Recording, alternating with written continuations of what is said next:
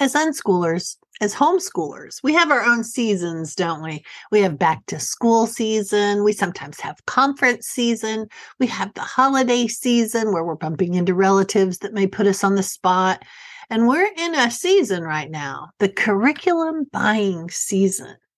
All of the groups, all of the lists, all of the park days are full of parents asking, what are you going to do for next year? Have you seen this math program or this language arts package? We've talked about being mere mortals when it comes to the marketing for all of this, the promises that your kids are going to love it, the colorful boxing with happy kids and the relaxed moms or dads.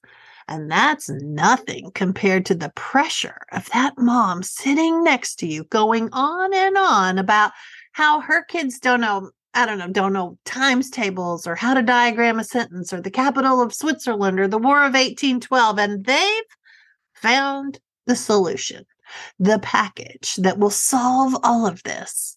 And then she turns to you. How about you? Do your kids know those things? And you both look down at your kid playing in the dirt or swinging and singing at the top of their lungs in their own world. So she lowers her voice. Aren't you worried about that?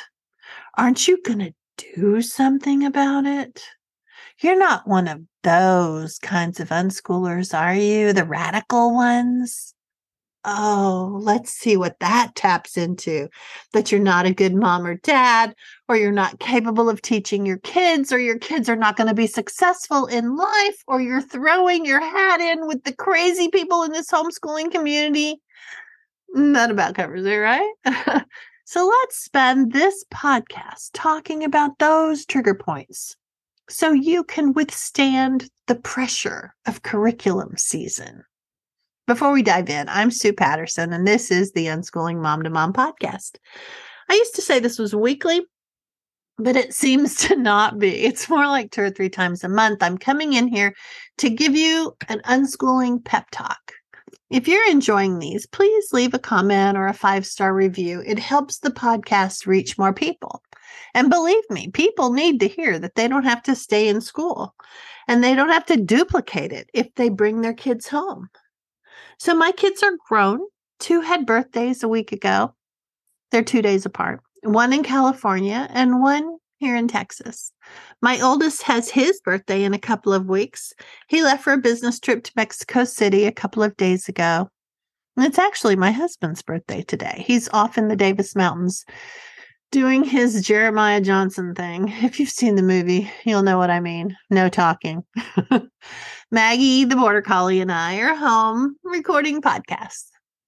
So these kids, my young adults, they're who you really want to hear more about, probably, right? So they're 29, 32, and about to be 34, all off doing their adult lives. And doors didn't close for them because of this unconventional approach. And they enjoyed their childhoods. So they also brought a different skill set into their adulthood. They have more confidence in their choices, or even if they don't have the confidence, they're not afraid to make mistakes. They're not afraid to do something different from their peers. They embrace adventures. And all of that is because of this unconventional childhood they had and the way they were parented. And that's what I'm here to do. Not show you how to copy what I did, but to encourage you about doing what fits your child, your home, your family rhythm. Unschooling is really about individualizing all of the learning. And the side benefit is you'll become the parent you want to be. You won't be able to avoid noticing what you might need to change or shore up. And maybe you'll see how you have some examples in your own life where you went a different way from others and it actually made you a better person, more tuned into your own strengths. I'll have to do another podcast about how parents can sometimes unschool themselves or see that that thread was weaving through their lives all along. So let me know in the comments if that sounds like something you want to hear more about. But for now, let's get back to the curriculum season and how to deal with it. Let's talk about the issues and what we can do about it. Something to remember Conformity is easy. It's constrictive, though. But you're not hacking your way through a jungle full of unknowns. And sometimes that's comforting until it's not, until your kid resists, until something in them says, this isn't really relevant, or I don't care about that, or I never see you using that as a grown-up. And they're right. A lot of it is kind of lame. You thought the same thing as a kid, but you pushed through because everyone said you had to. Now, here you are, in charge, deciding if all this conformity is really a good thing. Society gives lip service to the idea of being independent thinkers, but they don't really mean it. They don't want the kids going left when the parents say go right. Parents need to be the boss. The kids need to dutifully follow. That's how you know whether you get to wear the good parent badge, right? So sometimes it's important to look underneath everything. And our own feelings about conformity and even its cousin, people-pleasing, are pushing us in a direction that we might not really want. So conformity matters when we're dealing with curriculum season because we're considering not conforming with all those other parents that are all a buzz about the curriculum. Here are a few things to do that I have a ton more in the membership group. You're always welcome to join us there. I'm happy to help you with this. But the first thing to think about is to think about your own why. Why did school or the schoolish approach not fit your family? List out your reasons. Also list out your reasons why this interest-driven, relationship-focused approach is better. You don't have to convince the ladies at Park Day to do this, but when you're clear on your own reasoning, you're not as susceptible to their raised eyebrows. So the second thing to do is to step away. Not forever. Maybe just for that conversation. Go push your kid on the swing. Go get something out of the car that you forgot. Then hop on your phone and pull up a bunch of inspiring memes at the Unschooling Mom to Mom Instagram account. Or read something you've bookmarked at the blog. Or listen to another Unschooling Mom to Mom podcast. So next, let's look at some of those questions I mentioned at the beginning and see what to do about them. Like, you're not a good mom or dad. So we do have stories in our heads that are actually sometimes not even rational about what a good mom or dad should be doing. We have to pull those out into the light and look. Good moms or dads have kids that can recite their times tables or perform on command or never argue or are super compliant. Good moms or dads are firmly in charge or benevolent dictators. So we have to examine these ideas through the lens of reality. What's true in your family? The other people that are in your family may not agree with that story in your head. I wanted to be sitting around doing art projects all the time, but my kids didn't. I wanted my kids to get along beautifully all the time, and they had other ideas about that too. So while no one wants to be a slacker parent or unparent, we need to get clear on what good parenting looks like in your home with your kids now, this week. So next idea is you're not capable of teaching your kids.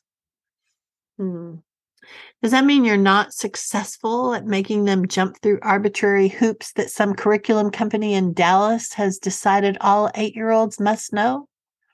Maybe the problem isn't you. The problem is the teaching concept. Kids don't resist teaching when it's something they want to learn about. So getting to know your kids, figuring out what their learning styles are, understanding the rhythm of your family, these are all important pieces to your kids learning and growing. It really isn't about the quality of your teaching. It's not about the teaching at all. It's about the learning and creating the environment that's conducive to learning, filling your home with joy and connection. Sure, not every waking moment, but those goals are different than cranking out another chapter or checking the boxes in a unit that no one cares about. Which brings me to, your kids are not going to be successful in life. So sure, focus on joy and connection. And where's the career path? How are they going to become competent adults if they think everything is easy? This speaks to our mistaken ideas that learning has to be hard or that kids have to be prodded to do what's best for them. There are some worldviews in there that may need to be looked at and even dismantled. Unschoolers are partnering with their kids, helping them learn to navigate their lives. And sure, the focus is joy. What do you like to do? How do you want to live your life? And yes, younger kids are going to say, more Minecraft, more Legos. But that will change as they get older, when they're allowed to have choices and not having all their choices spoon-fed to them. They move in the direction of what success means to them, because it's different for all of us. If we grew up poor, it may have a lot to do with how much money they make, or maybe the opposite. We see that money doesn't make happiness. Success, like beauty, it's in the eye of the beholder. So the last one is that one about you're throwing your hat in with the crazy people in the homeschooling community. It's kind of funny to me. It circles back to that conformity part, though, right? Don't step out of line or you'll be culled from the herd, shamed, gossiped about, an outlier. Well, that's a school or society way of keeping the wheels turning, even at the expense of the individual. So if you've heard bad things about unschooling, I have so much information for you at the unschoolingmomtomom.com website. I'll link a couple of resources about myths that circulate about it. And that term, radical unschooling, it's not as scary as it sounds. It just means taking unschooling principles about learning and applying them to parenting, listening to the needs and the preferences of the kids, helping them learn how to navigate all this freedom, stepping out of the box. Truth is, your primary job as a parent is not to be winning the gold star from the other parents at Park Day or on Facebook, held up as some paragon of virtue, but it's to be an advocate for your child and their needs, supporting and loving them for who they are, meeting them where they are.